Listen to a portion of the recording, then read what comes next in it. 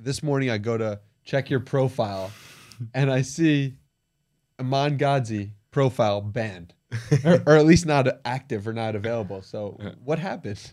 I mean, look, you can make up 101 different theories. Yeah, so I woke up this morning, probably had 500 messages, team, friends, etc., etc. My Instagram has been deactivated, first time in 7 years. So, wow. Yeah, look, there's a couple different options. I definitely don't think, like Tate, it was from Instagram themselves. So, yeah, definitely not that route, but. Most people don't realize, but for a few $100s, some of the smaller accounts, you can get them banned in 2 seconds. For as cheap as even $150, $100, $50 sometimes.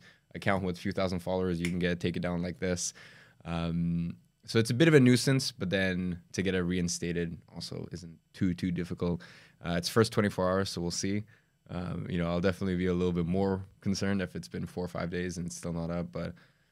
I'm pretty confident I'll get it back. Someone probably paid for an account my size probably paid $5,000-$6,000 to get it taken down. But weirdly enough, Sneeko, who's definitely a very controversial character, he posted a photo of me and one of my buddies called Jordan Welch last night. We went for dinner the other night, and Jordan's account got taken down too. I saw that. So I think it's someone who maybe doesn't like Sneeko, or maybe doesn't like all of us, or maybe.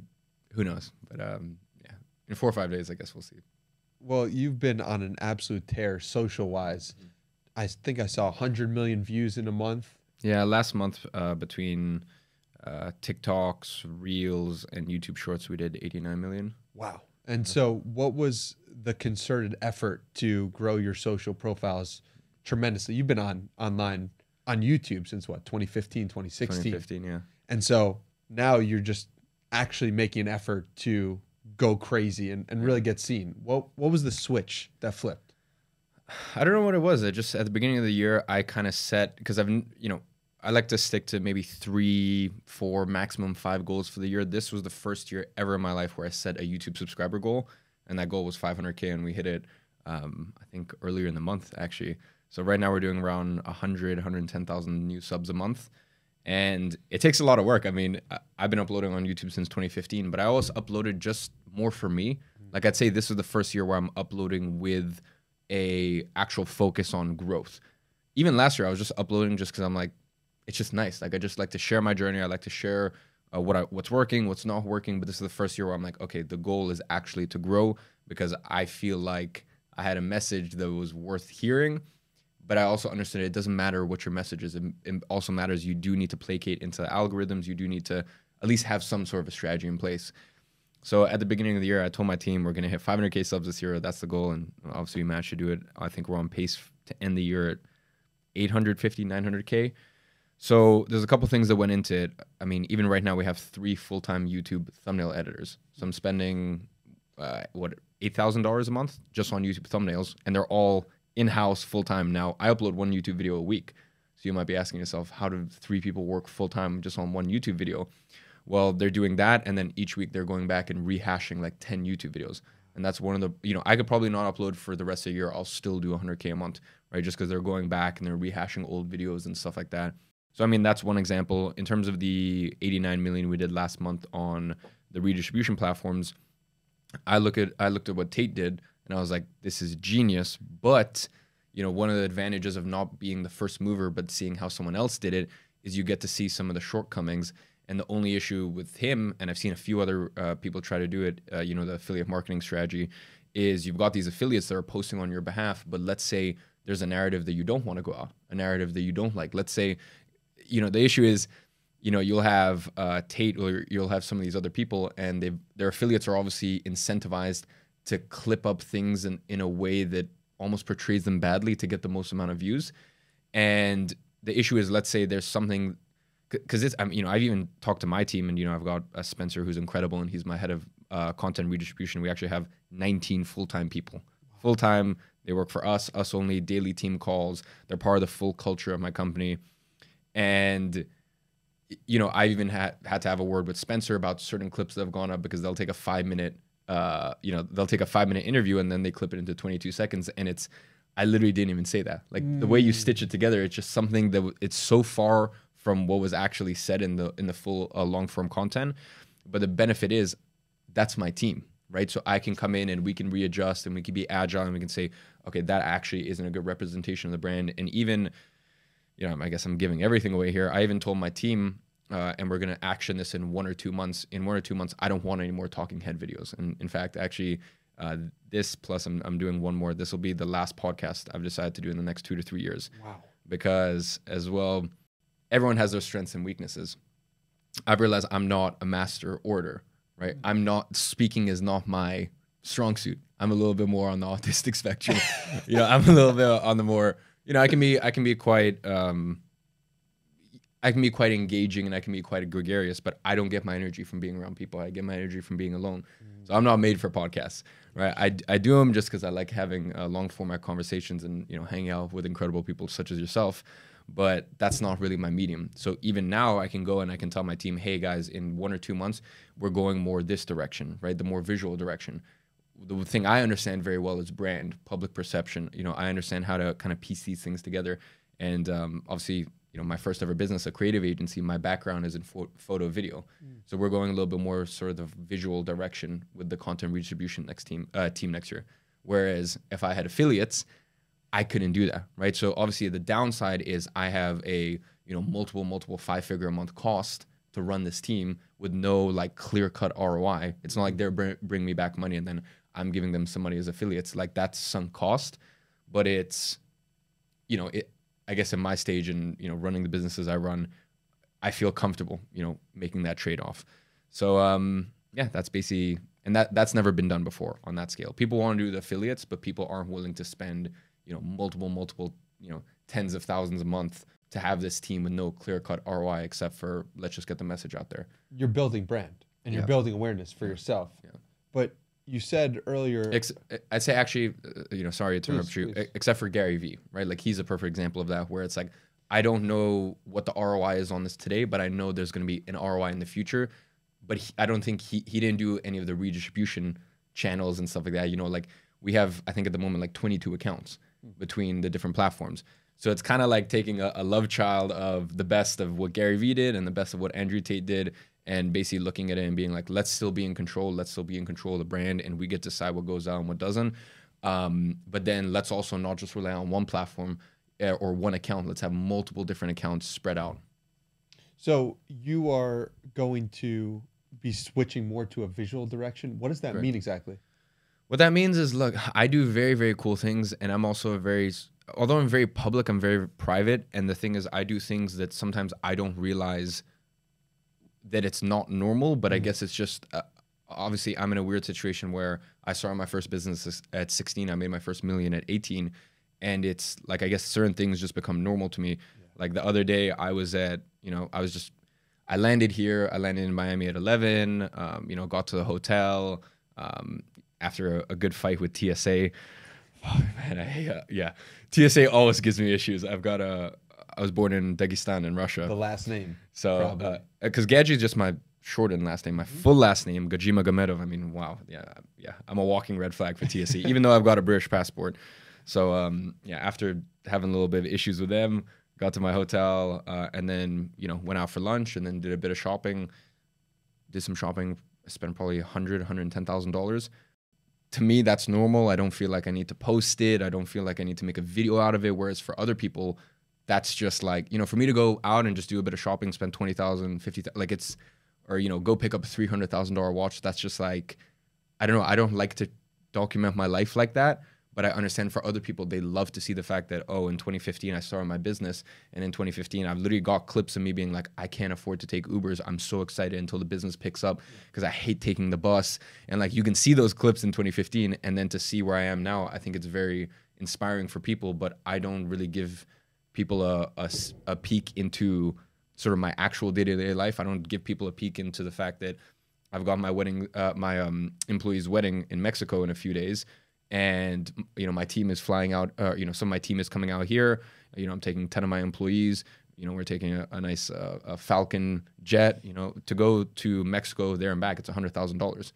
And so you want to document that journey as opposed to talk on podcasts and be a talking head. And I think you are really good on podcasts, but I think that it's not my special. Everyone has their thing where they understand that better than anyone else, and that is their competitive advantage. But 10 years, give you 10 years. Like if you wanted to do that, you would be really good, and you will be really good at 31 regardless. I do agree, but then I also think about it, and I think I also plan years in advance, and I look at where are things going, and I think there's a time for everything, right? Everyone has their time. You know, if you think about even like 2014 to 2017 or 16, it was that like Gymshark, Alpha Lead, fitness, and you know that I'm not saying that's gone, but that's died out in some senses. People want to see something different, right? I mean, early 2000s, you got, you know, people want to be guys want to be as big as humanly possible. Then you've got Kino Body that comes in and whatever it was, like 2015, 2016 is like, no, you just want to look athletic. So everything goes in cycles. And I think, you know, there's been between Tate, between Fresh and Fit, like there's a lot of like talking head stuff. And at a certain point, I'd say Tate's different because he can talk about literally anything and make it entertaining. Yeah. But then you've got guys like Fresh and Fit, which, you know, I have so much respect for them. I was meant to go out there on their podcast, but they're in Romania. But it's at a certain point, it's how much can you watch of the same sort of content. And you know, one of my friends messaged me the other day and he's like, dude, you're killing it right now on all the social platforms. You know, there's very few people that are doing my sort of numbers at the moment. Yeah. And I'm like, yeah, that's cool, but it's not about, you know, it's not about doing well. It's how it's not about, you know, getting to the top, which I certainly am not at the moment, but, you know, up there, it's how long can you stay there? Right. And for me, I look at things and I'm like, I don't know if in a year people are still going to want the same talking head videos, podcast. So I just think, I'll give you another example. In 2015, 2016, people freaked out for like the Jay Alvarez, Jon Olsen, I think was another one. Like that's sort of like vlog lifestyle-y stuff. Even one of my good friends, a guy called Adam Horowitz, he ran a channel called Wolves. And like it was just like daily sort of fun lifestyle vlogs. And I'll be honest, there's nothing on earth I would rather do less than do a vlog. I don't enjoy that, but I just look at the way that things are going. And I think that is going to come back around where people want to see sort of the intimate details of someone's life.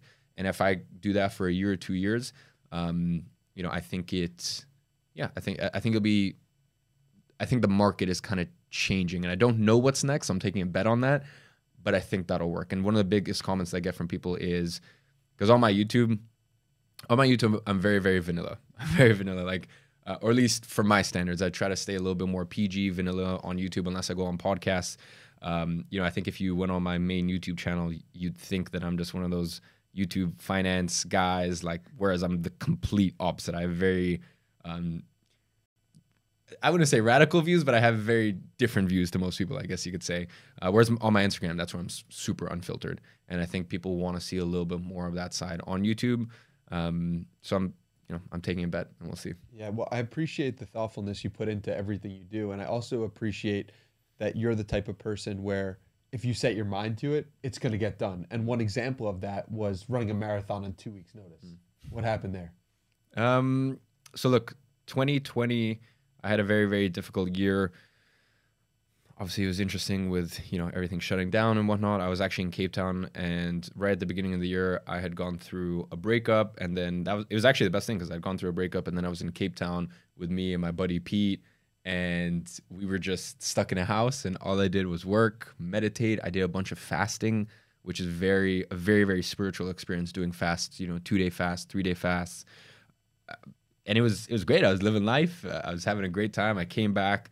And then in the summer of 2020, I fell into a very, very bad depressive episode. And then I also got a very bad it was an autoimmune condition, but a very intense version of it, psoriasis, where basically you just have like flaky scales all over your body. And it's just, and you know, if you don't leave a tree for long enough, then it turns into psoriatic arthritis. So then that has many, many other issues. And, you know, I was going to the most expensive doctors in the world in London, Harley Street, and they're like, yeah, you can't fix it, but take the steroid cream and it'll go away. And I'm like, I've never believed, I mean, from a young age, I haven't even taken painkillers. I've taken painkillers once in my life, and it was when I was playing football or soccer for some of your audience. And I was playing for my school, and I tore my hip flexor and dislocated my shoulder at the same time, but I still scored a goal. It was after I fell after scoring a goal. And I had a tournament the next day, or sorry, 3 days later. So I took the highest strength painkillers. But apart from that, I've never taken painkillers in my entire life. No medication, anything. And yeah, when they told me, you've got this horrible, and also it's just a terrible thing because it's, I feel as though if you go through, there's some autoimmune conditions, which they're all terrible, but it's some where you go through and, I guess it's sort of like a personal thing because, let's say you've got, even, IBS or something, which a lot of people have. Like that's kind of like your personal journey to go through, Not everyone needs to know about that. Whereas when you've got like scaly, flaky skin, and it's so visual, it's so there. And especially when you're uploading YouTube videos and stuff like that. So I started doing a bunch of research, as I always do on anything and everything. And I was like, okay, no, I can fix this. So for 6 to 7 weeks, I did a carnivore only diet. First 3 weeks, it was just beef, salt, water. And then I went, cut out alcohol, cut out caffeine. And after 8 weeks, I was fully healed. Doctors were like, I've never seen anything like this before. And I went off. Like, that was one of the few times I got so angry at them. And I was like, honestly, shame on you. Shame on you for the fact that you've got people in here who are coming in here and looking at you as a beacon of knowledge and as a beacon of hope. And you're telling them you've got this thing that you can never, ever, ever, ever cure in your life. And you're shattering their entire future, their entire dreams and hopes by telling them, yeah, it's always going to be there, but you might be able to alleviate some of the side effects. So, yeah, I went through that in summer of 2020. So between getting this, because that kind of throws you off when you've got something like that in your life. And at the time it was more of an inconvenience than anything because I spent 4 to 8 weeks basically just becoming an expert on skin health and, gut microbiome. And I was already into detoxing and stuff like that, but then having to learn like gut microbiome, having to do crazy things. I was already doing fasting before then, but crazy things that I had one of my buddies who is one of my close friends who's a detox coach, and he's been through very, very difficult things in his life. He was a professional fighter, and then he went through horrible suicidal thoughts and depression for 3 years, and then basically it turned out that it was mercury poisoning. And this is why I always tell people, like, I've experienced depression, right? But I don't believe you can get depressed for no reason. I don't believe that people who say, "Oh, I suffer from depression," and take their pills and then they think that's okay. I don't agree with that. I think you can say you're depressed if you have your health fully in order. Most people that say they're depressed are overweight. Most people that are depressed, their sleep is messed up. Some people who are overweight, they have thyroid issues. And, some people will say, oh, that's not my fault. Okay, it's not my fault. I got a autoimmune condition. Like, I didn't ask for it. It just happened, Your autoimmune system can be very finicky and it can be very funny and things can kind of sprout up at different times. I didn't ask for it. I could have listened to the doctors like I should have, like a good boy, listen to the doctors. Oh, I'm going to be stuck with this for the rest of my life. No, I did my own due diligence. I did my own research and I cleared it.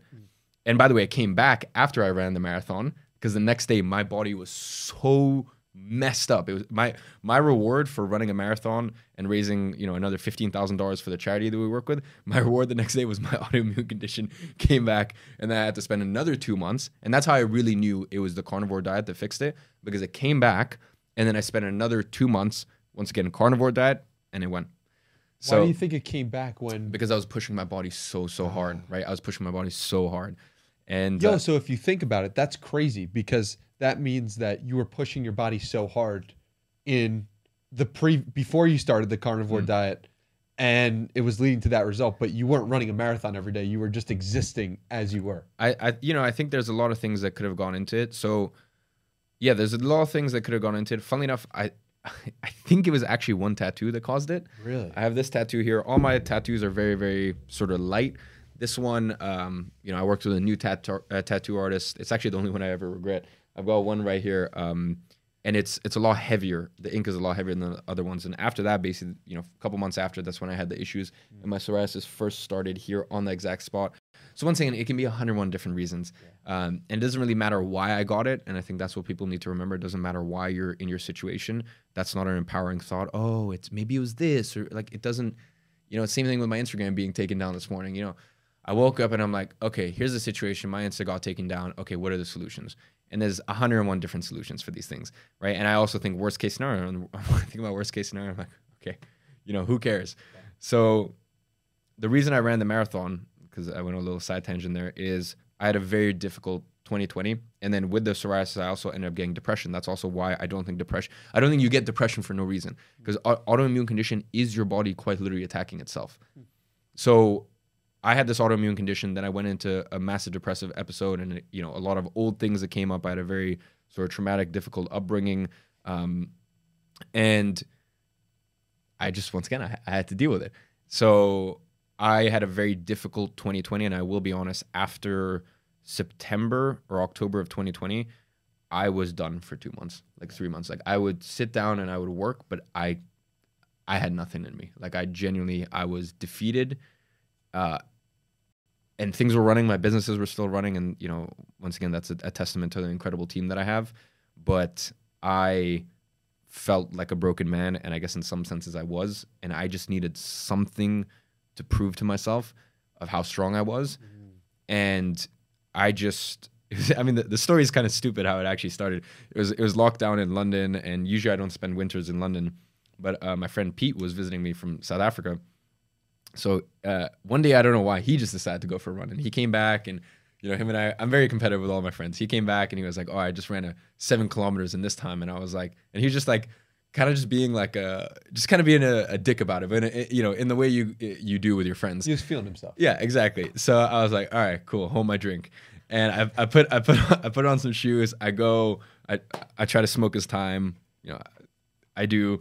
And because I'm very, very, very, very competitive. And, I come back, and then that just weirdly got me. I mean, I'd never run more than 7 kilometers, or I think even 5 kilometers in my entire life at that point. I'm just not a big, like, long distance person. So then that happens. And then I just start getting into like nice, cute 5 kilometer runs. Like I do 5 kilometers and maybe walk, maybe like another 30 minutes. And one day Pete comes back and he did, I think it was 16 kilometers or something. And he shows me his time. And I remember as he was coming back, I was about to leave the house. It was at night for like, once again, a nice, cute 5 kilometer run. And he's fleecing me. He's roasting me, all this stuff. I'm like, oh, I don't want to do this. I was not in the mood for a long run, but I had to do it. So I ran the 17 kilometers or whatever it was. And once again, beat the time. And then from there, I was just like, you know what? You don't know what you're capable of. And I just had a crazy idea. I'm like, I'm going to run a marathon in 2 weeks with no preparation, no coach, no guidance, no nothing. And I just put it out on my social media. And yeah, 2 weeks later, I did it. So in everything you just said, there's 2 things that really stick out to me. One, it's the questioning authority, questioning what you're told. I feel like it's such an important trait. Where do you think you learned that from? Questioning authority? I don't know. I guess, honestly, I don't know. It was some point in my younger years, somewhere at 8 or 9 or 10 years old. I don't think I've actually said this anywhere, but I was such a shy kid. I was such a quiet, meek kid. And to prove this point, I remember I didn't really have any friends growing up because also I moved to London when I was like 4 or 5 years old. I was from Russia. So I was just always a very meek kid. I think a lot of it just had to do with like my upbringing as well. My stepdad just being a very complicated man, I guess we can say. So I had a lot of authority growing up, to the point, to give you some more lighter stories, I guess, to the point if I dropped a fork. I was a, not well-mannered boy, and I'd spend the night in the garage. So I guess I was just always very scared of authority. Where I really remember there was one story. I got invited to a theme park, a roller coaster park, when I was 8 or 9 years old. And I really needed to go to the bathroom. And I was so scared to ask to go to the bathroom. And I remember even my friend's parent was like, oh, do either you guys need to go to the bathroom? And I was so scared to speak up. I was so scared to say anything because that was like the way that I was raised. I literally pissed my pants because I was so scared to ask, oh yeah, actually I need to go. Like I was so scared to like nuisance or bother because no one else needed to go to the bathroom. So I was so scared to like nuisance or bother anyone else. Yep. So that was my upbringing, just such a like shy, meek, scared to speak up, and I don't know what it is. I don't know where it came from, but somewhere around the age of like 10, 11, 12, it just changed. And I guess maybe a lot of it was just anger, and I don't know. I guess just my logic kicked in at that point. Would it be fair to say that the authority in your life never gave you the things you wanted? So you then said to yourself, oh, well, is it possible that they're just wrong? Like all authority is wrong, or that I should question it more than the average person? Because growing up without a father, or a father who's not there and is abusive to you, it's like, well, that's an authority figure and he's wrong all the time. So maybe other authorities are wrong as well. Is that a possibility? You know, if I could speak to my 11-year-old self, I think, you know, maybe that was a part of it. But I think also maybe it's just, I think that's also one of the big reasons I have a very big issue with bullying. It's just, I know what it's like to, and I think it's very interesting. I don't ever use, funnily enough, there's actually one specific kid or, you know, one specific person I went to school with that I think I was 20 when we met up. Like we met up, I don't really hang out with too many kids from my school. And funnily enough, the friends that I do hang out with, I have 3 or 4 of them I'm very close friends with. They always say the best stock you could have ever bought back in 2016 was being nice to E-Man. Because you meditated in the washroom. In the school bathrooms. Yeah. I was alone at lunch. You know, my friends I had entrepreneurial ventures. I had this Instagram account where I used to basically, it was an anonymous account until people found out from my school, where I would Fuck the norm. Yeah, there we go. And it used to be like my sort of journal. It was very cathartic. It used to be a place where I used to write down my thoughts. It was an anonymous account. People from my school found out. And that was actually how, back in 2014, I got into the world of flipping Instagram accounts. So then when kids found out at my school, I mean, they basically just flamed me for, you know, the longest amount. It didn't matter that I was making, you know, $500, $1,000 a month from the side hustle, because then that got me into the world of Telegram groups. And basically buying, selling promotions, buying, selling accounts. That didn't matter. You know, they flamed me. So yeah. So on that point, I started to blog when I was 13 years old, and I was writing, and this woman on the internet says, she's probably like a 34-year-old woman. She's like, there's no way this kid is 13. His parents are writing for him. This is disgusting. And because of that bullying online, I got so upset and I stopped blogging for 2 years. So what do you say to that 13-year-old kid, or that 15, whatever, how old you were when you had Fuck the Norm, of getting bullied for doing something that's interesting or calling to you, and then they want to continue or they don't? But what would you say to that kid who's listening right now? I don't know. Look, it's tough, because the thing is, me at 15, when, you know, everyone was saying this, of course it hurt, it stung. Is that I had that friend back in 2020 who came back and was like, dude, actually, honestly, I'm so sorry we used to bully you like that. Wow. And I had a lot of respect for him, because I don't think anyone else was willing to say that. And I never used the word bullying, because I think bullying is someone who, I think it's a very... Makes you a victim. It's victim mentality. Because the thing is, it would happen to me, and I'm like, I understand this is not a reflection on me. I am merely a reflection of your insecurities. Yeah. But the thing is, I don't know if... I had such a difficult upbringing, so I don't know if every 15-year-old or 13-year-old can have that wisdom. So I didn't take it too personally. I was like, I get it. I am kind of weird for doing this, right?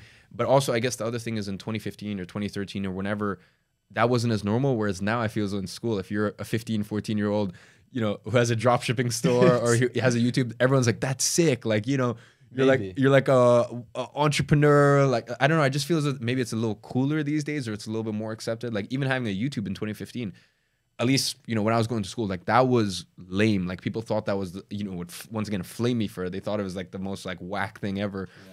Whereas I don't know these days, if you're 15 years old, I don't know if it's, you know, if it's considered cooler. But I guess the main thing that I would say is just remember, most of the time it's the people who are cool in high school that by the time they get to 26, 28, most of these people are bums. I'm just being honest, right? Whereas, and whether that's your school optimizes for academics and grades, because there's some schools where it's like, if you're the most academic smart, you're the cool person, right? And there's some schools where it's like, if you're the most athletic, you're the cool person, or you're the most social. And just, I've found that any one of those skews, they usually don't carry that on, right? Because also there's no need or desire. Because here's the thing, when you're 16, 17, 18, the thing is, I don't know if I was like the cool kid at 16, And if I had all that validation from my peers, I mean, there's a lot of my friends that thought I was super cool and thought what I was doing was great. And, you know, as I said, these are the people that, you know, now all have $30,000 watches on their wrists and come with me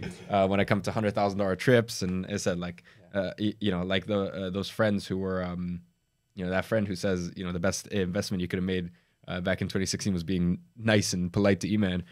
So except for them, everyone else thought what I was doing was whack.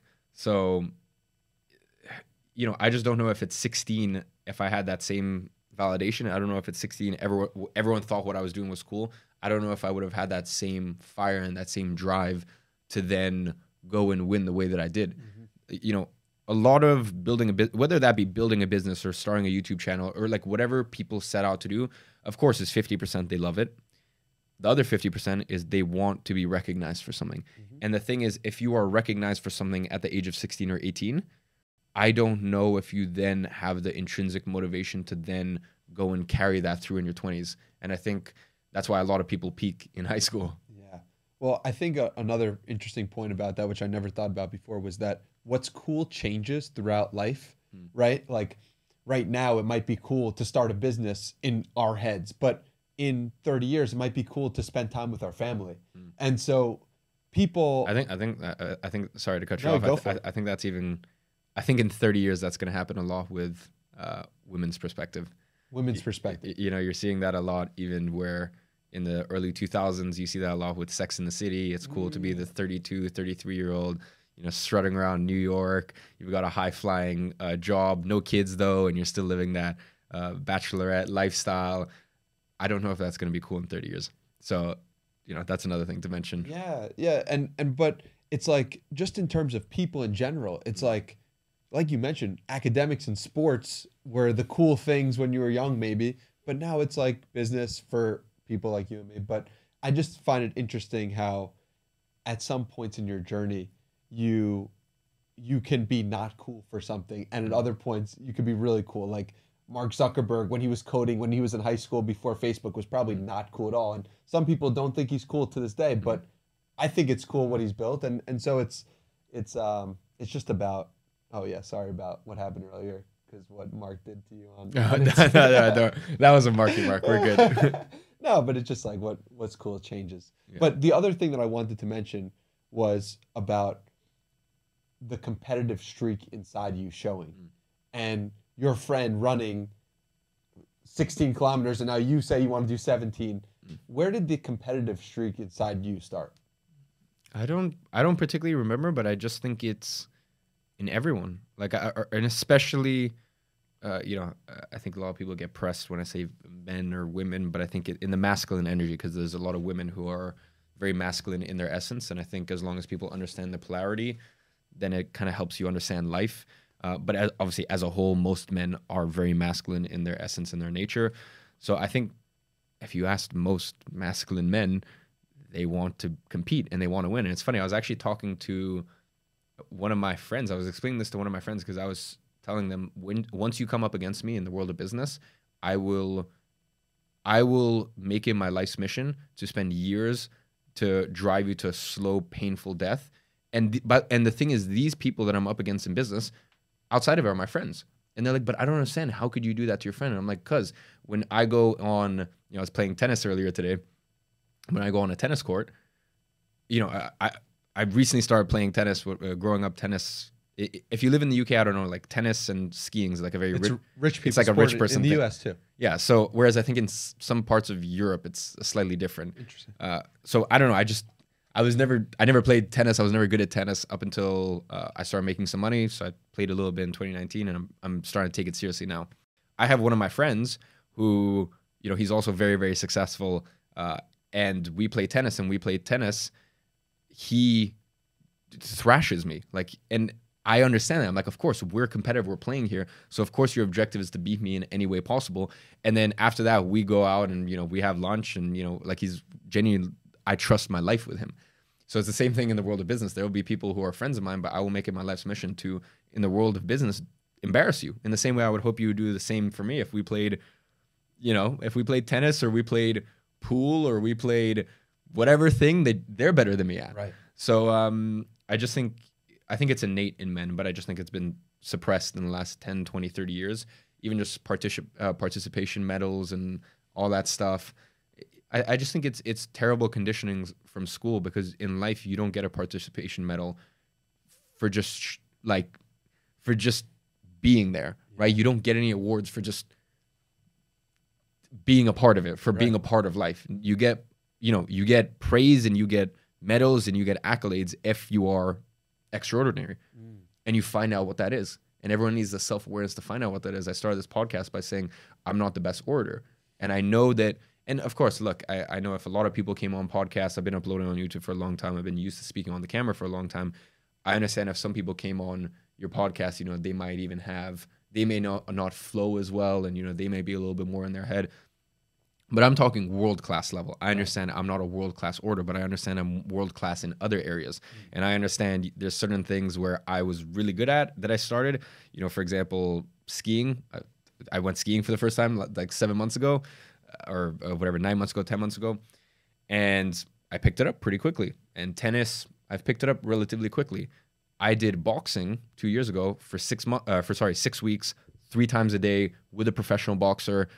I was just really bad, and I'm sure with enough hard work and dedication, I could get good, but I'm just very flat on my feet. I'm not, I'm not light. I'm not agile. So I just think being cognizant of it is important. So not everyone is going to be extraordinary in the domain of business or entrepreneurship.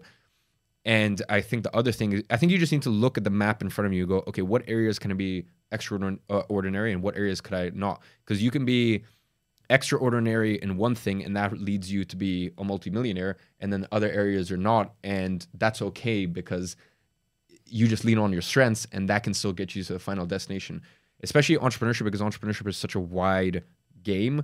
Whereas if I don't have the abilities sort of naturally to make me a world-class cyclist, or let's say, I'm 183 centimeters. I don't know what that is in feet, but I'm 183 centimeters. I'm not going to be a professional basketball player. Right. That's just not going to happen. Right. So, but at least I know that. Yes. So then I can see what areas of my life could I potentially win at.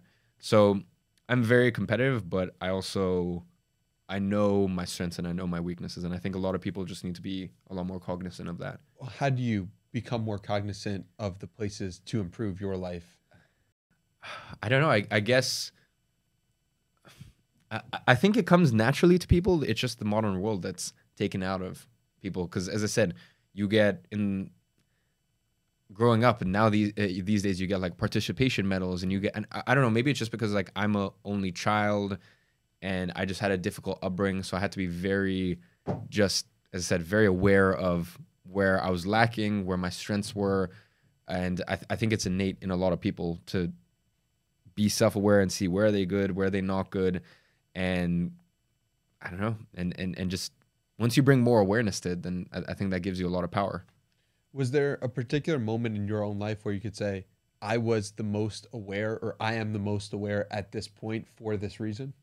I think every month that goes on, because in the same way, in 2020, I was less aware than I am now. In 2018, I was less aware than I am now. So I think as every year goes by, I'll probably look at myself in 10 years and I'll be like, wow, you quite clearly had no idea what the hell was going on. And I'll probably look at myself, because there's also even opinions that I hold where I am a person that speaks in absolutes. And I think that really, really pisses people off. And I also do it on purpose as well.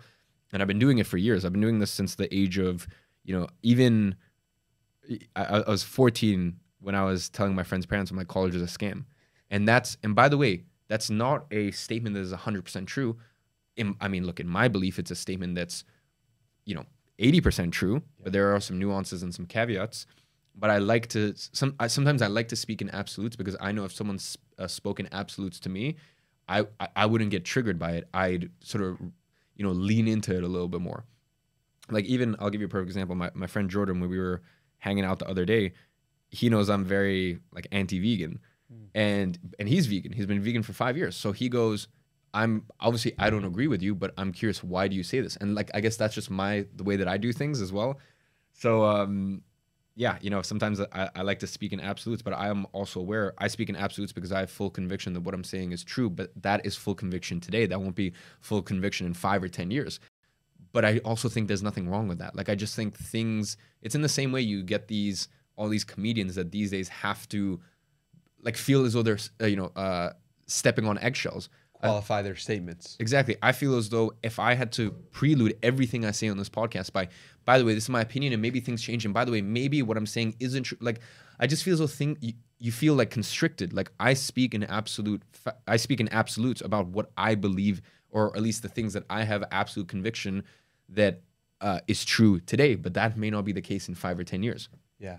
It's strong in your beliefs today, but open to new perspectives. And that's one thing I learned from doing research for this podcast was you talking to feminists or people you might not agree with and being able to be friends with them at the end of a dinner. Yeah. And that's something one might not expect given the amount of absolutes you speak in, but it's cool hearing your perspective on absolutes as well. Like I'll give you a perfect example. I was in, look, I have a lot of friends that I wholeheartedly disagree with, but it's okay. I was in Saint-Tropez with a bunch of, and by the way, relax. I like to say words that trigger people because, as I said, for me, if you're triggered by it, it says more about you than it does me. I was in Saint-Tropez with, 8, 10 girls, and a lot of them study in New York. So I like to call them feminazis, right? And we disagree on so much stuff, but we can still hang out because I understand their worldview is shaped on how they were brought up. My worldview is shaped on how I was brought up. Maybe if I was brought up as one of 4 kids to a beautiful, happy marriage in America or in New York, for example, or California, maybe my views would be a lot different than if I was the son of a single mom, biological father, alcoholic, abusive, grew up for the first 4 years of my life, moved to London. Who knows?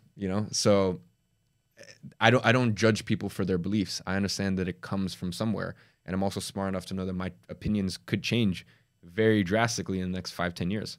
Yeah. So in the interview you did with Sneeko last night or 2 nights ago, you said that something really interesting, which was that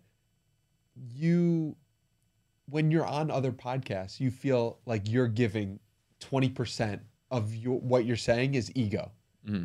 And I can't remember what the 80% was, but you were saying, yeah, like I'm just trying to be this person, and 20% of his ego. And I thought that was so fascinating. Yeah. So I think, because I said to Sneeko, him and I have a big ego. And he was like, oh, I don't think you have a big ego. And I'm like, well, I don't know. It depends because but here's the thing as well. This is always a massive, massive mind fuck to me because I'm like, where's the difference between ego and your life? Because, for example, I might look back and I'll be like, oh, did I have to mention the fact that I spent $100K shopping the other day? Or, it's $100,000, for the flights for, then the $10,000 a night villa, once we come back to Miami and the yachts and the fun stuff I'm doing with my team, Do you say that stuff because part of you feels like you're not getting credit for it? So that's the thing. For me, it's a mindfuck because I'm like, part of me is like, I'm just speaking I'm just trying to give people context. Like for me, it's tough because it's like, am I speaking out of ego or is it out of context? Yeah. And that's the thing that I always struggle with because I'm like, did I say that because I felt like I needed to get validated? Validation, but then I'm like, but no, because I know that people can just look at people can look at my YouTube videos. People know that I'm doing okay in life, I guess you could say. And then the other part of me is like, am I just giving context because I'm trying to answer the question? So it's always like a mind fuck in my mind. So yeah, I don't know. I can definitely look back at 2018, 2019. And as I said, if I met you or I met, a fellow entrepreneur or something like that, and I was chatting with them, probably within the first 20 minutes, I would find a way to tell them how much money I was making. Yeah. And even though I'm, compared to 2018, 2019, I'm making almost 10 times as much money. If I meet a person and they genuinely don't know who I am, like, and this happens a lot in London, when my friends invite me, to some of these old money establishments, and everyone goes around the room and says what they do. Like, for someone I don't know, like unless it's an intimate group, it's 4 people or something like that. If it's a big table, a lot of times I'm just not really bothered to talk about myself. So I'll say, I work for IG Media, or I work for a company called Agency Flow, right? Insinuating that I don't own the company. And I also like to see how people react when they hear that, or they hear that I've never been to college or dropped out of school. And I think I think between that and a lot of times they'll also follow up with a question, what does your dad do? And I'm like, I don't know. I've never met him. So, it's, yeah, I don't know. It's the ego thing is I dance with it a lot because I don't know is it me giving context or is it me feeling like I need something to prove? Because the 2019 example, I know that's fully me feeling like I have something to prove. But in a lot of areas of my life, I feel as though I'm over that and I've gotten past that stage. But then I say things and I'm like, I don't know, did I say that just because I'm also a very detail-oriented person. Yeah. My team I think that's also one of the reasons that we've grown this year on YouTube is because my team last year were always like, you have this beautiful ability to talk about random context for 4 minutes before you start a video. Because for me, I'm such a detailed person, and there's things, and I see it a lot. It has helped me a lot in life, especially when it comes to meeting certain individuals at a high level. Because there's a lot of people that look at certain people at a high level, and I'm not the biggest fan of networking, and I try to keep my circle relatively small. And there's a lot of people, even on YouTube, who claim to be this or that, and most people can't discern whether most people just think they're real and just take things at face value, whereas I pick up on the smallest inconsistencies before I ever agree to meet with anyone, because I realize if I meet someone, it's a reflection on me, right? If I'm friends with someone, it says just as much about me as it does about them. So I have to be very, very careful who I'm around. So I'll do a bit of research on people, or a lot of times I'll get my team, people in my team to background checks. To do a bit of research about people. Fair. And, I pick up on a lot of inconsistency. Yeah. That's just the way I am. And I'm just a very, very, very detail-oriented person. And it's that if I can pick up on inconsistencies where someone says this once and this another time, and I get if it's 2 different years or something and their life has changed, but I can pick up on these small little things, and I pick up details and I remember details for years. So sometimes I project that when I'm recording videos or doing podcasts. Like, I like to give the smallest little specific details. And I think as well, that's why sometimes I end up talking about things and I go into detail, and most of the time people just don't care. I think that only time will be able to tell in 5 years or 10 years what the truth of that, and only you'll really know. And I think that's important. But I want to ask about how power has kind of shifted in society and money has shifted in society. And what I mean by that is, like, never before in human history has a 22-year-old or a 25-year-old been able to amass massive, it's been very rare for those to be the elders in society. Mm-hmm. And today we have people like Mark Zuckerberg, people like Elon Musk, when he's just selling, people like you who are young, but now your mom is looking up to you when the waiter is coming, and when you're 19 years old paying for the steak dinner, your mom is saying, you should be the waiter right now. Mm-hmm. And so how do you think that switches dynamic in society when young people have more power and are being looked up to, and the elders are sometimes being left behind? I think it's an interesting social experiment we're in right now, because as well, there are some people that there's some people that try to stay in the shadows, and I will say a lot of times those people are doing things that are illegal, in terms of not, and I don't necessarily mean showing off on social media, but just posting about their life. Like, most people who are young and making money post about their life. Some people post about it more, some people post about it less, some people don't post at all, but as I said, usually I find that's for other reasons.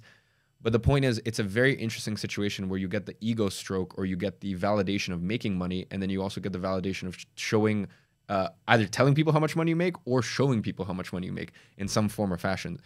And we've never had that before. And it's very, very interesting. And the other very interesting thing is, if I was living in, a generation, if I was living even 20 years ago or 30 years ago, and I was making the money that I'm making, right? $1 million, $1.5 million a month, or whatever the equivalent is back then, I would think that I am the richest person on earth, mm-hmm. at 22. now being 22 years old, I am very cognizant of the fact that there are many, many people far, far richer than I am. So it's a very interesting game because everyone's, I think, in a sense, trying to play a game or trying to win at the game, and the game is unwinnable because there's always someone who has more than you in a specific domain, right? Because the other thing that I look at is there's a lot of people that make more money than me. I wouldn't want to trade places with any of them. And there's some people where I really admire what they did, but anyone, I'll be honest, because sometimes I guess it gets a little frustrating for me because I get compared to a lot of people, or I get put up against certain people, and I think people forget that they're 10, 15 years older than I am, and I'm like, look at what they were doing at 22. There's not even a question. So my perspective is I'm trying to be multifaceted. I try to get to as close to a 10 out of 10 or 9 out of 10 in as many areas of my life as possible. But the reason I bring that up is I think that gives you a level of sanity. Whereas if you're trying to just compare yourself to one specific attribute of a person, let's say how many followers someone has or how much money someone makes, there's always someone out there with a bigger dick than you, right? And it's 20 or 30 years ago, you couldn't know that. Whereas these days, it's very in your face. You always realize there's someone who's just had a bigger W than you. There's always someone who's had a bigger year than you. There's always someone out there that's killing it, at least in one specific area of your life, than you are. So, I think it makes it, unless you've got a good level of wisdom, I think it's definitely a bit of a brain fuck. But what about like old people in society in general? Well, I mean, I think they understand there's certain tools and certain resources that have been afforded to us that have never been afforded before. And I think, I could not have had this level of success if I lived in the 1980s. Because let's say, for example, if I started my agency, my advertising agency, which was a viable business model back then, first of all, to even get that knowledge was gate kept by colleges. Back then, colleges, that is where you got that sort of information, the marketing information. So that's number one. And number two, I would have had to hire employees because there wasn't really contractors back then, right? Of course, there was like service providers to big companies and this, that, but like no one's going to work for you as a part-time contractor. You need to see them in person. Exactly. And operate with them. And that's the thing, also in the 1980s, it's not like you could have hired someone in Philippines to deliver the services for you. It's not like you could have hired someone in Colombia or Serbia or Romania or South Africa or wherever. So it would have had to be someone in your city.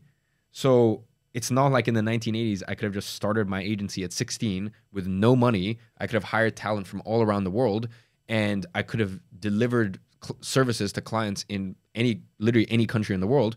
So it's just like I understand my privilege in the sense of the time, and I absolutely hate when people say, because I see a lot of people, especially a lot of like, a liberal, very woke people who are like, I understand my privilege. And, I get this a lot.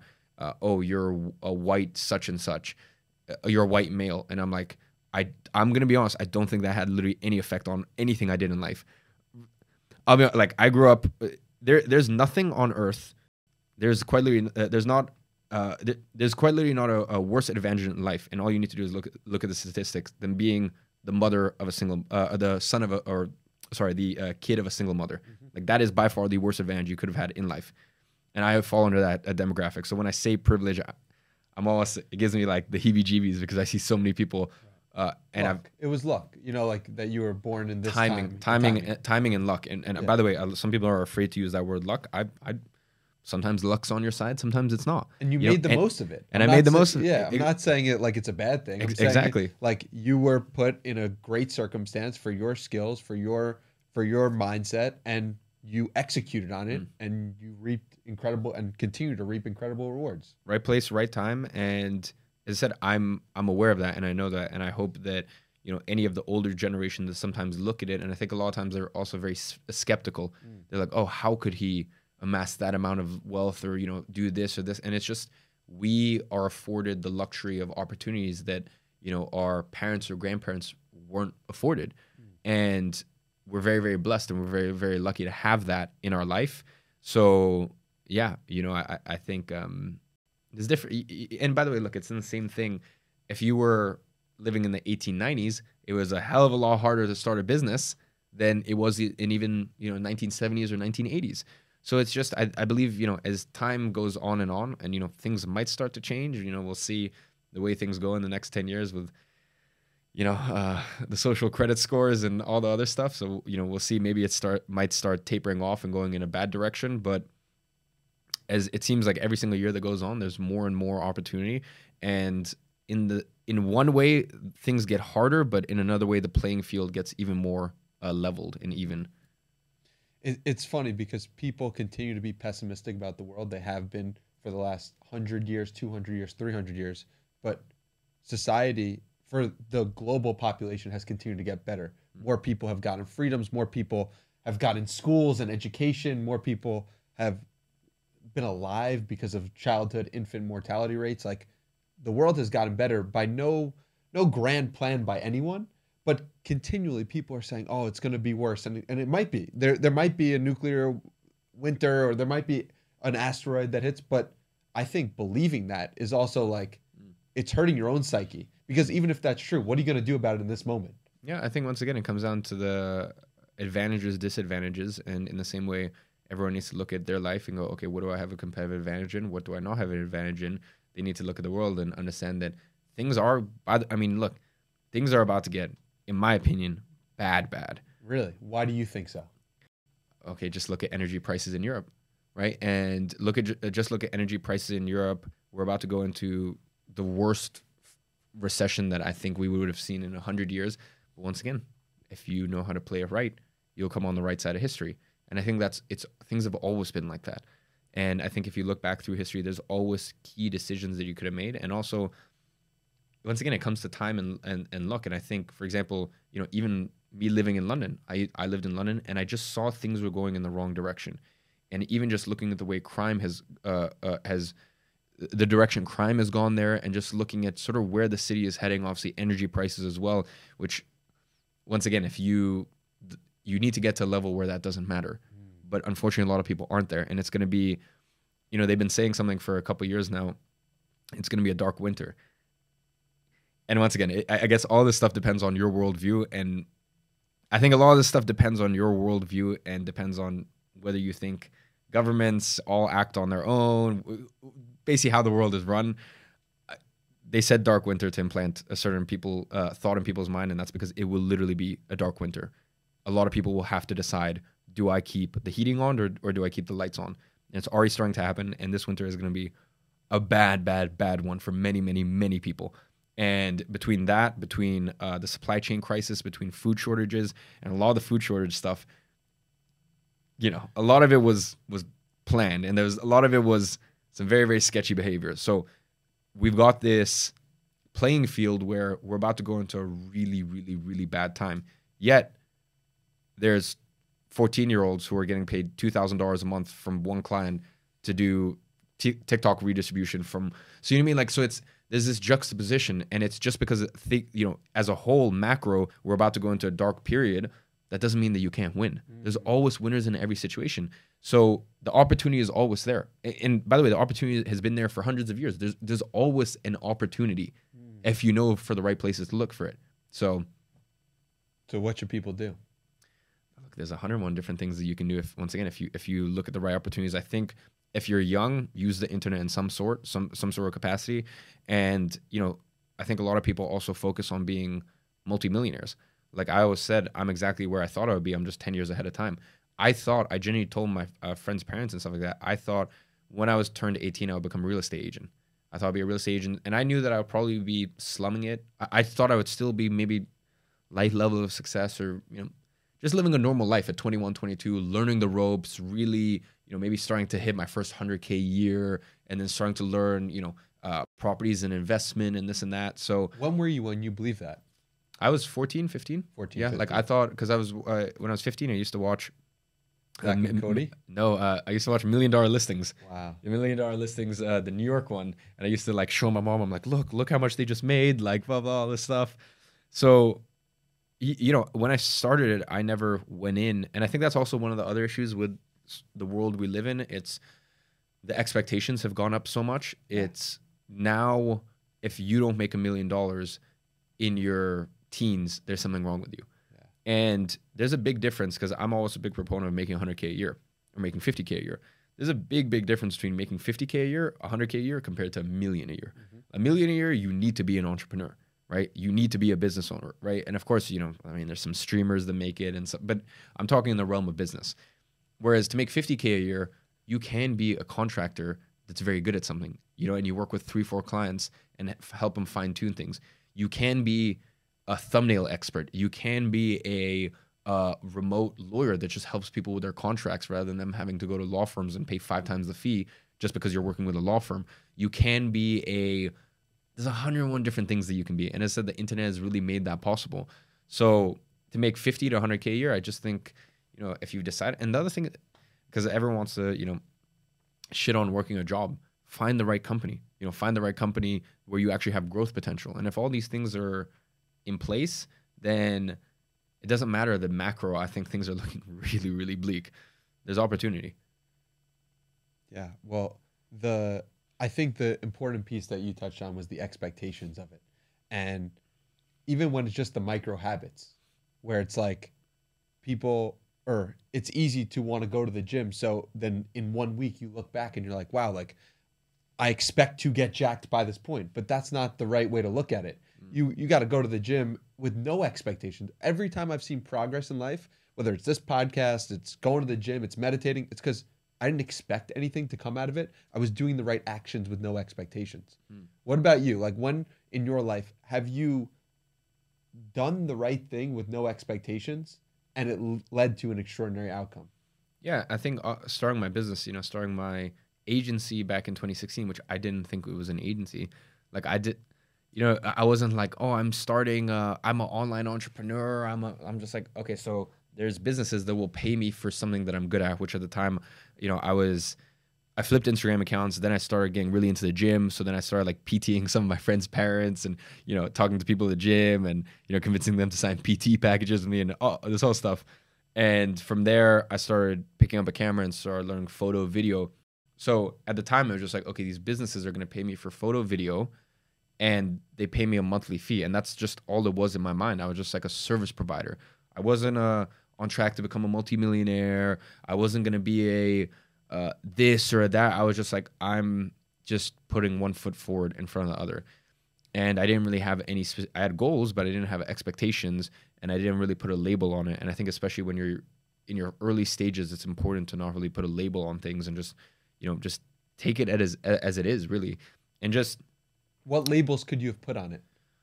Okay, I'm now a business owner. I'm now an online entrepreneur. I am, 100K, I am $1 million a year earner. I'm like, no, like I got to earn my stripes. Right. And that's really what it was. It's just like you go into it and you realize that you need to earn your stripes. And the other thing is, I think it's not good. And as I said, because some people will be like, oh yeah, but you tell everyone that it's relatively easy to make 100K a year. And I'm like, it's not easy. It's simple. And in my personal experience, in the domain of being an online boutique agency, picking a service that people are in demand, picking a service that's in demand and offering it to businesses, because obviously for a business, if you're paying $1,200, $1,500, $2,500, a lot of times even $5,000 a month to a service provider, they're thinking about it from their, I'm an employee. I can't imagine spending $3,000 a month on a service, not realizing their businesses out there that have $300,000 a month in expenses.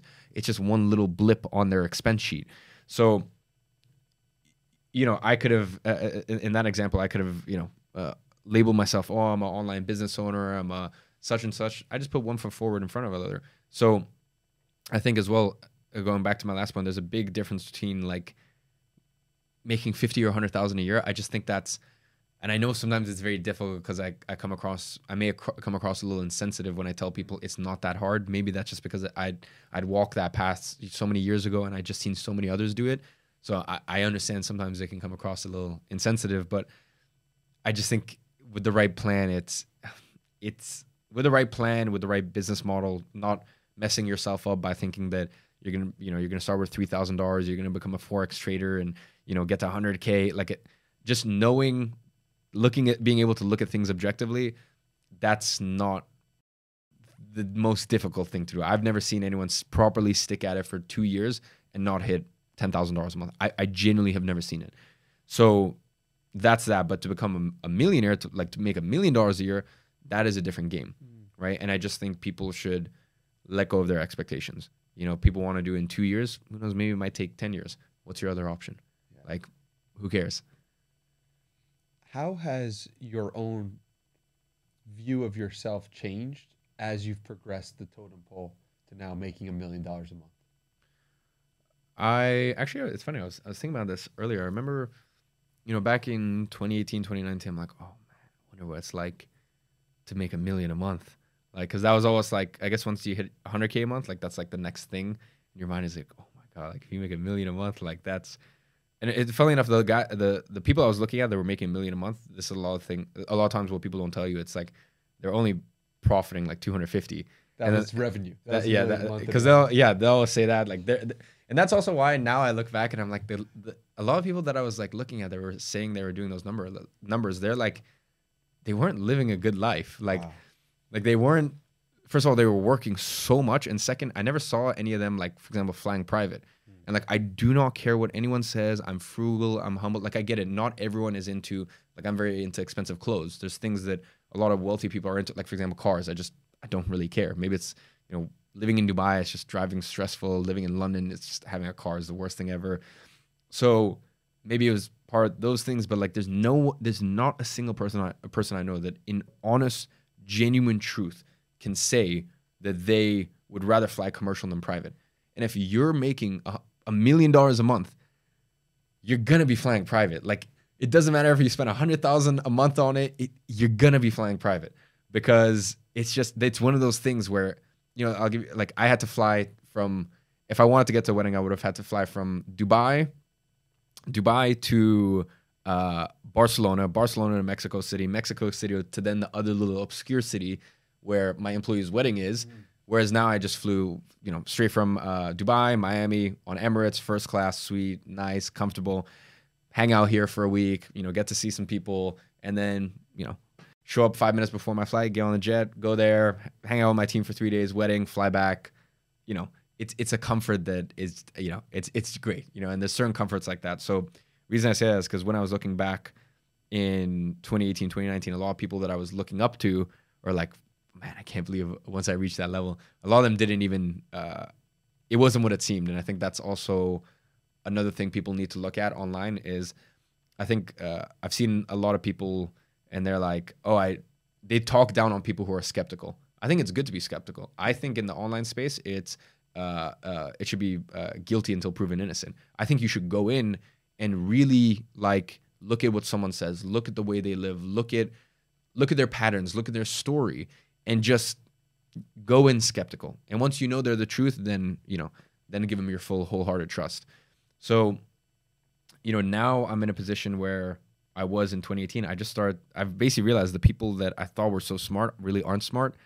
And a lot of times in podcasts will tell people I'm actually not really that intelligent of a person. I just walk the path, and with a bit of luck and a bit of timing and, you know, the whole sort of concoction all mixed up, I'm in the position that I am. So, yeah, I just think my view of myself is as each year sort of goes on, I guess in a sense, I almost think a little less of myself because I'm like, I understand the concoction and everything that went in that had to happen to make this possible. And I understand that even the people, you know, the next milestone is making 100 million a year. And I understand that that's not necessarily they're more intelligent. I understand for me personally in my journey, it's like, okay, they found an opportunity that is big enough and they found the right team. And, you know, that's really, for example, what I'm focusing on with my software company, like that is the hundreds or billion opportunity. That's the real focus at the moment. And it's just, I know if I find the right team, we have the right product, and we, we tweak and we look at what the market wants and respond to what the market wants, then we're going to get there. So it's just, I think you look at things a little bit more objectively, the more successful you get, because you understand that, you know, it's not everyone, including myself, is this superstar or this rock star that people think. Like, I'm not perfect. I wake up in the first 45 minutes, I don't want to talk to anyone. I'm already naturally an introvert, like, especially, you know, in the morning. So I think knowing that is, it can be very sort of calming to people watching.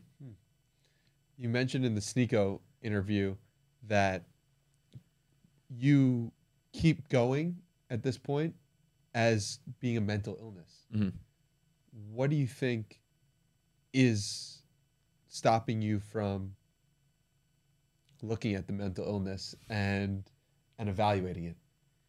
Well, you mentioned, like, for example, would you say that, Michael Jordan is someone to look up to?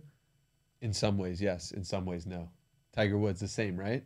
Yeah. So, It's a nuanced perspective. yeah. So it's, would you say that, Elon Musk is someone to look up to? In some ways, yes. In some ways, no. Yeah. And you have this quote here: "The best of the best: Steve Jobs, Michael Jordan, Amy Winehouse. They're tapping into the divine. Yeah. God is flowing through them." Yeah. So I think that's an appropriate time to bring that up, is because when you're doing business, it must feel even when you're doing your mental illness, quote unquote, you're tapping into the divine. Is that 100%. I mean, look, when I'm on calls with my team and I'm in meetings with my team and I see what we're doing, and it feels like a orchestra. Everything is just flowing in the right. And it's funny. My COO at one of my companies, or my co-founder of my software company, sometimes I'll look at new features we've rolled out, or I'll look at things that we'll do, and I'm like, I'll literally be mid meeting with some of my team. There might be 15, 20 of us at the end of month meetings.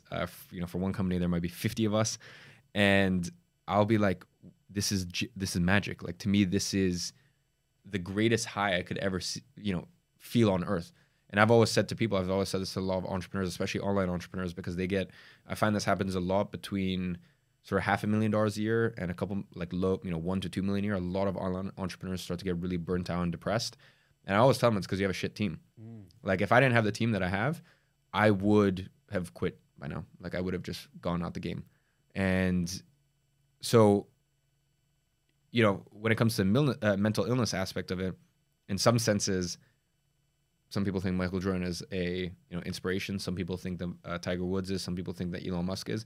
In some aspects of life, they're not winning, right? So I think, although I try to do a lot for making sure that my fitness is as best as it could be, my dating life, my entrepreneurship, my sort of all areas of my life, my philanthropy, like, everything's at a good, even balance. There's some areas of my life that are very important to people. For example, I don't know, peace or stillness or calm, that I'm a 2 out of 10.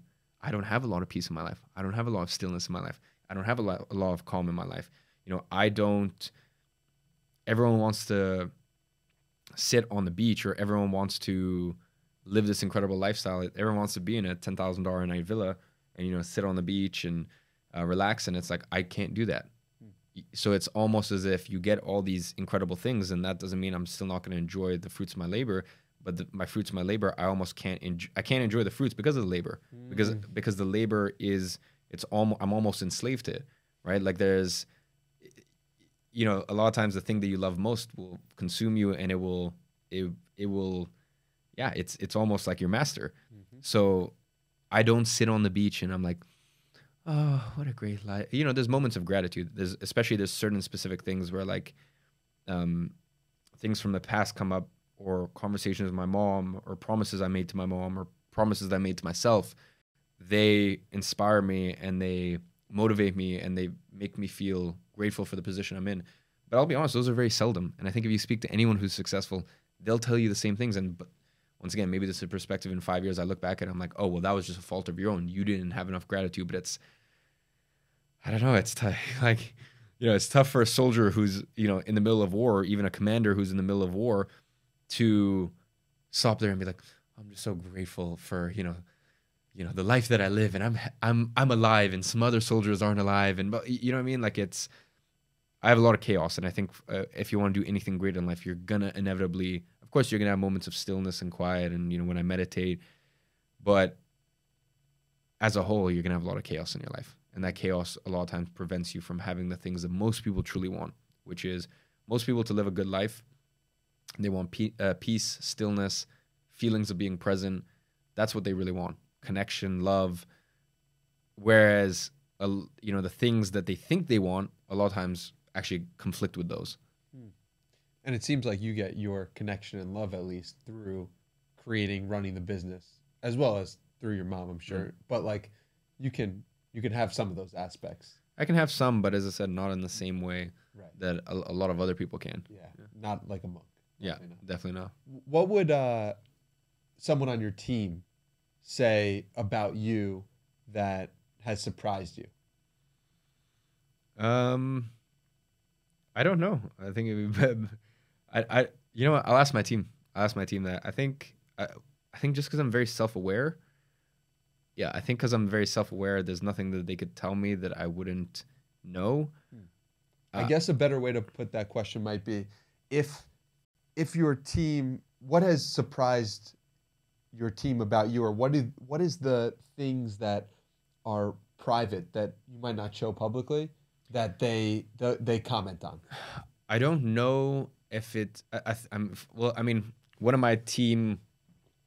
I guess actually going back to one of the initial points. My COO. We had to quickly call about something like that, or quickly call about something, and I was like, whatever. I was just chatting with him, and I was going to the dinner. I was going to dinner, and I was as I was getting in the car. He's like, look. He's like, are you in a Phantom, like a Rolls Royce Phantom? And I was like, yeah. Anyway, so we'll like, and next, I was with a very, very, very, very important person, in the Middle East, and so I keep a lot of my private life, even though I'm public, I keep it very private. So I guess sometimes my team gets insights into my actual private life. So maybe that, but I just think it's probably if you join my team, it's not so much what you don't know, it's more reaffirming what you think you know. Mm-hmm. Like I am a person who like I'm switched on all the time, right? Like you can message me at any time of the day, and I will say I'm very slow to respond sometimes, but you could call me. My team calls me because they know if they need something from me, just call me. I'll pick up any time of the day. So things like that, or probably loyalty. I'm probably one of the most loyal people on earth because I understand loyalty is black or white. I can't be loyal to two people at the same time, whereas most people think they can be loyal to two people at the same time. I will tell people openly, I'm like, I have to choose, right? And luckily, I haven't been put in any situations where the closest people to me, I have to choose. But for example, like a lot of people are people pleasers, and they're like, maybe I can save both relationships at the same time. I'm the sort of person where I'm like, who am I loyal to? The other person, it's unfortunate, but that's it. How do you figure out loyalty? Knowing that it's black and white. Like, how do you figure out people to trust or be loyal to? Shared experiences. Shared experiences, and this is why sometimes, look, I don't care about other people, but this is why, like, the people close to me, I call them out sometimes. I'm like, they're not your friend.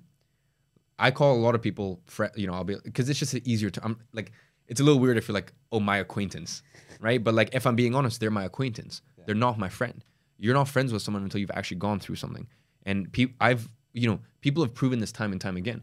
And the other thing is, I don't expect any loyalty from my acquaintances. If one of my acquaintances, fucks me over, I'm not upset. I'm not emotional about it because you're not my friend. We've not gone through anything. I haven't proven myself to you, and you haven't proven yourself to me in the same way. This sounds horrible. No one on earth is going to say this. If I have an acquaintance and I have a friend, I don't want to, but if it comes to it and I have to fuck over the acquaintance to save my friend, you're gone. We have no loyalty. Whereas if this person has been loyal to me for 3 years and has done this and this and this, I will, whatever, I won't say it publicly on YouTube. I will go to extreme lengths. Gotcha. I have gone to extreme lengths to protect me and protect the people I love. And I understand that you can't give that to everyone as well. Because the other thing is, there have been situations in people I care about life where I have to come in and I have to solve it. And as I said, these are very extreme lengths, and I have to, I use my resources, whether that be the people I know, whether the money I have, and I mean, between those, you can do anything from. You can solve a lot. You can solve a lot of problems. If you need planes grounded, you can ground planes to that level. And I understand when I'm doing that for someone I love, I'm putting myself at risk, right? There's no, people need to understand, and I understand this very carefully. There's no offense without defense.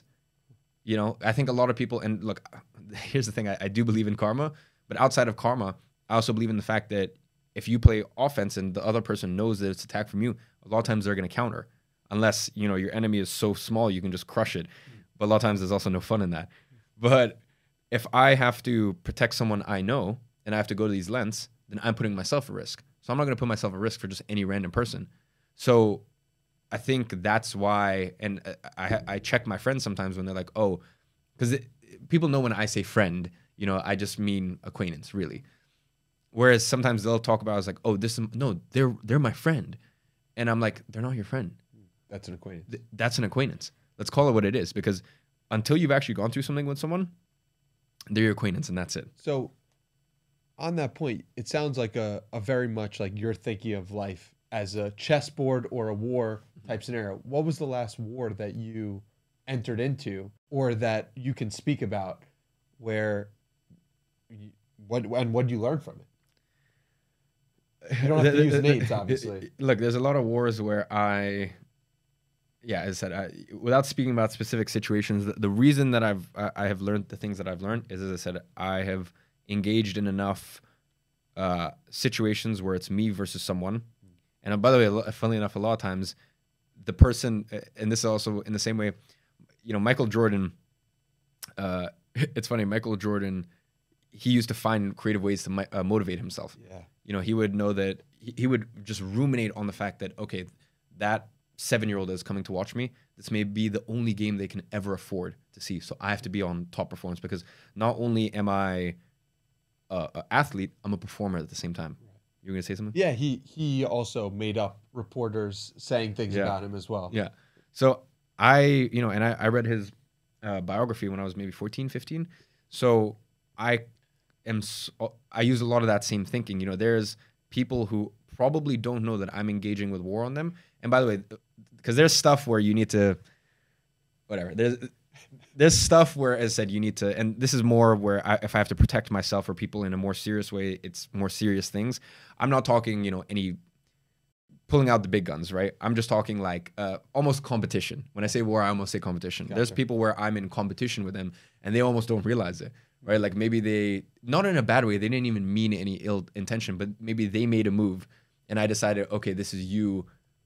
This is you. You've decided to instigate war with me. Gotcha. And a lot of times they may not even, but I just convince myself of it because I know it's healthy, right? Yeah. Which is a healthy competition. So there's been even situations where even today there was someone you know, and no one will know who this is except for the person. There is a offer that I made to someone where I pretty much would have personally handed them $500,000, right? They would have gotten that from that side of the deal, which is a very substantial amount of money to them.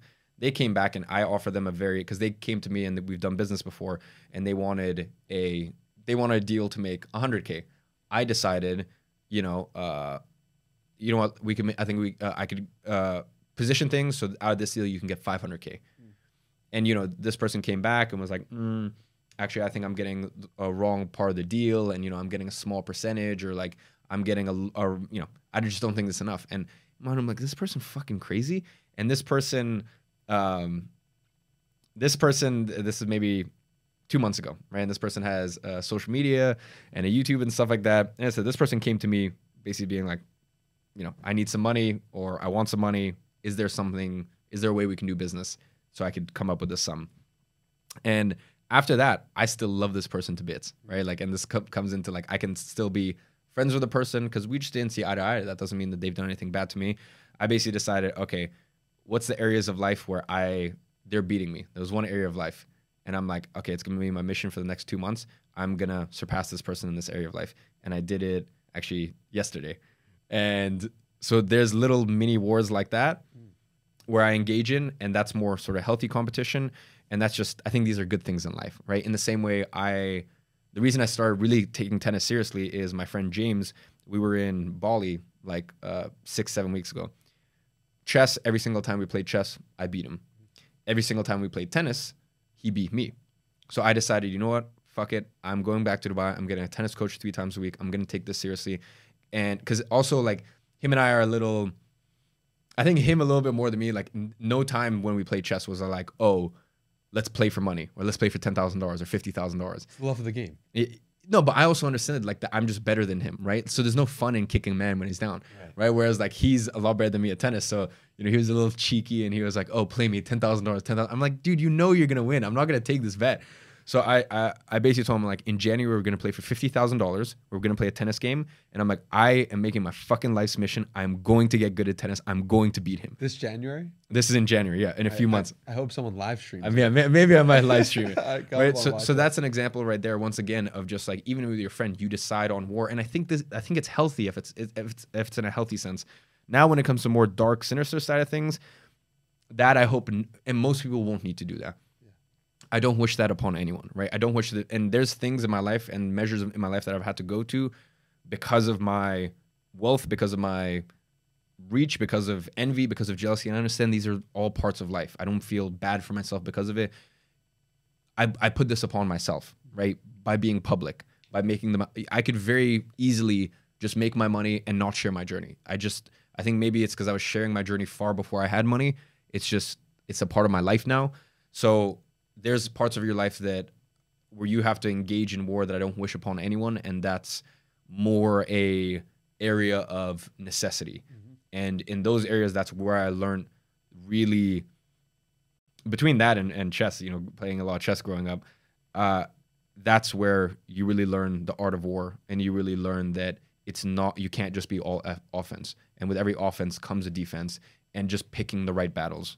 Yeah, it's ironic that your stepdad, I believe, taught you chess growing up, and then you had to pay all these legal fees, which I'm sure when you were 18, 19 was a form of war. He knew yeah, I mean, it's funny, right? Because obviously I have a very interesting childhood where I have a very interesting childhood where my dad was alcoholic, abusive, my biological father.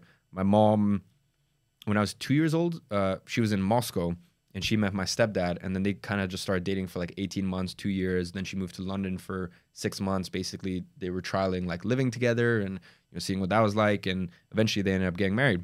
So I moved to London, and my stepdad was a very wealthy man, the most sinister man I've ever met in my entire life. And I've engaged in a lot of war. I've met some very bad people, and maybe I think that's where a large portion of that as well is where I learned it. Because it's funny, growing up, he was obsessed with World War I, World War II documentaries. He was obsessed with the Great Wars. He was, a great chess player. Like he was very. You can understand the archetype there. Right.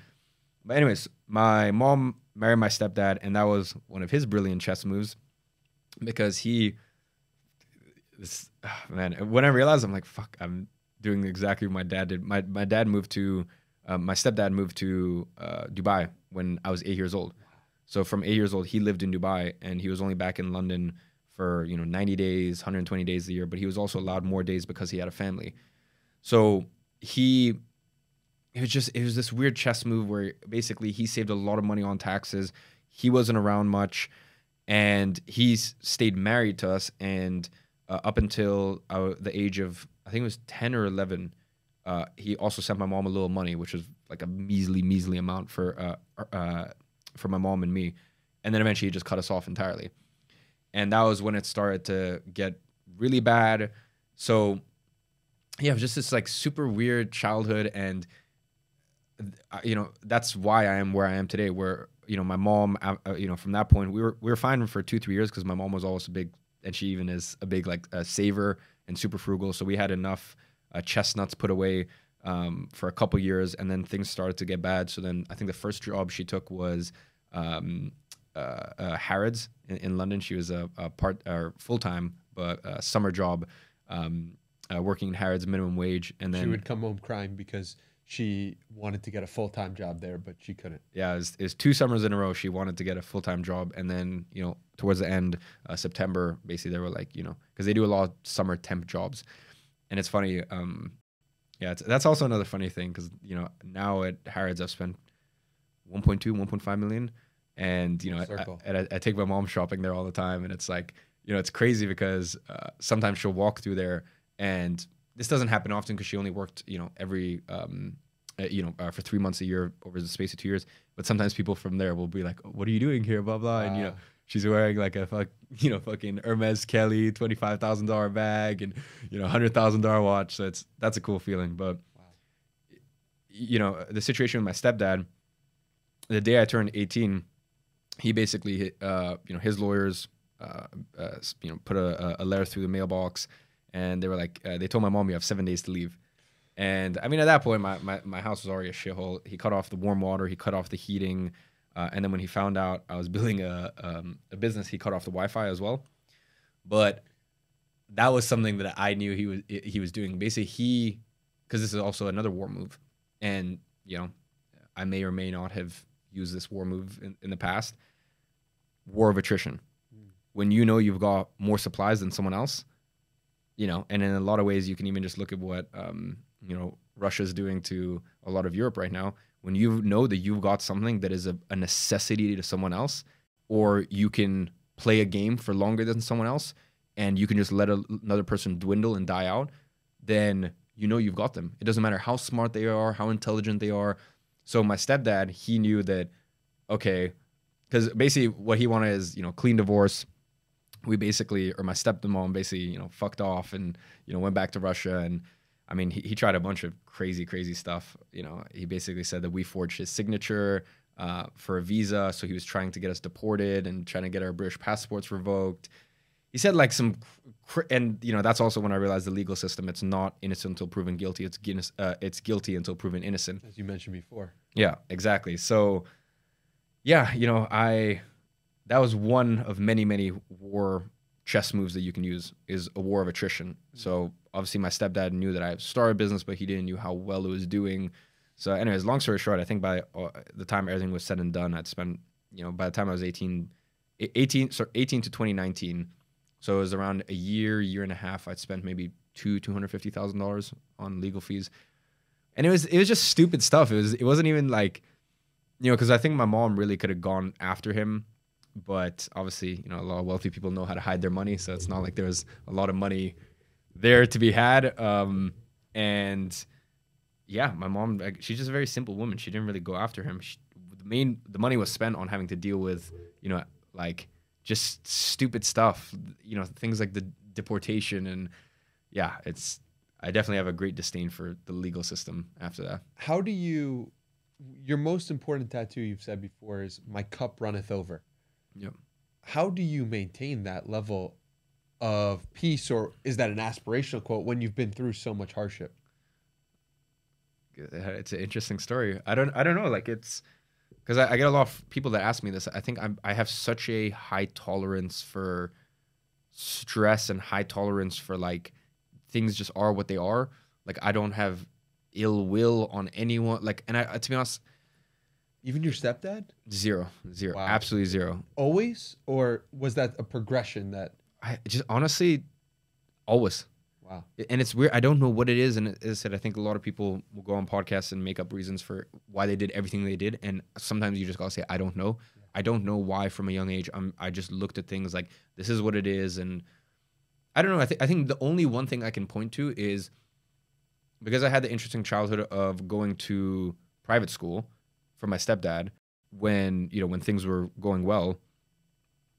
Because I had that perspective of going to private school and seeing my friends' parents who were very wealthy, but fucking miserable. So much weird shit going on in their households.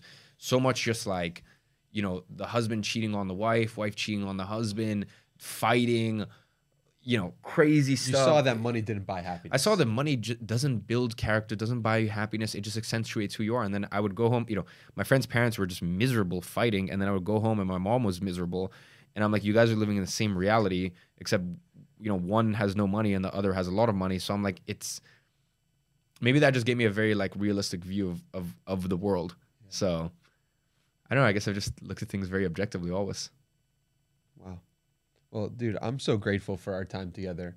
And before we go, I want you to think about a challenge you'd like to leave the audience with. I find that gets to the values of the person and can help the audience out as well, the person listening. So, yeah, and I just want to thank you for your openness, your thoughtfulness, your courage, your willingness to go through so much in life and still come out of it on the other side as somebody who can speak about it, who can be open about it, and who's still learning and growing. I think that's really remarkable. So, thank you. I mean, I will say that's a testament to, you know, I've told you this before. You are an incredible, you're incredible at what you do, right? You're an incredible podcaster. You can pull things out of people, and I've really noticed that about you. So, yeah, I mean, if we had a brilliant conversation, then I'd say majority of it has to do with the quality of questions asked. So I want to thank you for that. I appreciate that. And what challenge can we leave the people with? Look, I'd say, everyone wants the physical challenges of, oh, can you do 30 push-ups a day for the next 30 days? When, no one ever wants to address the mental aspect of it. So, I'd say, could you do 10 minutes of meditation a day for the next 2 weeks? That's the real challenge. And I think a lot of people have so much chaos in their, and by the way, I've spoken about the chaos in my mind, but I still need to, when time comes, I have chaos in my life, but when time comes and I need to make a critical decision, the only way I can do that is by having a still mind. So most people lack that. And, most people, their world and their life is so frenetic. And, I understand everyone wants to go to the gym, or everyone wants to like physically have a representation of I am strong, I am powerful. But meditation is a way to train your mind to be strong and powerful. And to me, that's far more important than your body. You ended the last podcast telling people to do inner work. It's only right that you end this podcast telling people to meditate. So, Iman, it's been an absolute pleasure. So Thanks grateful so much, for you. You're the man.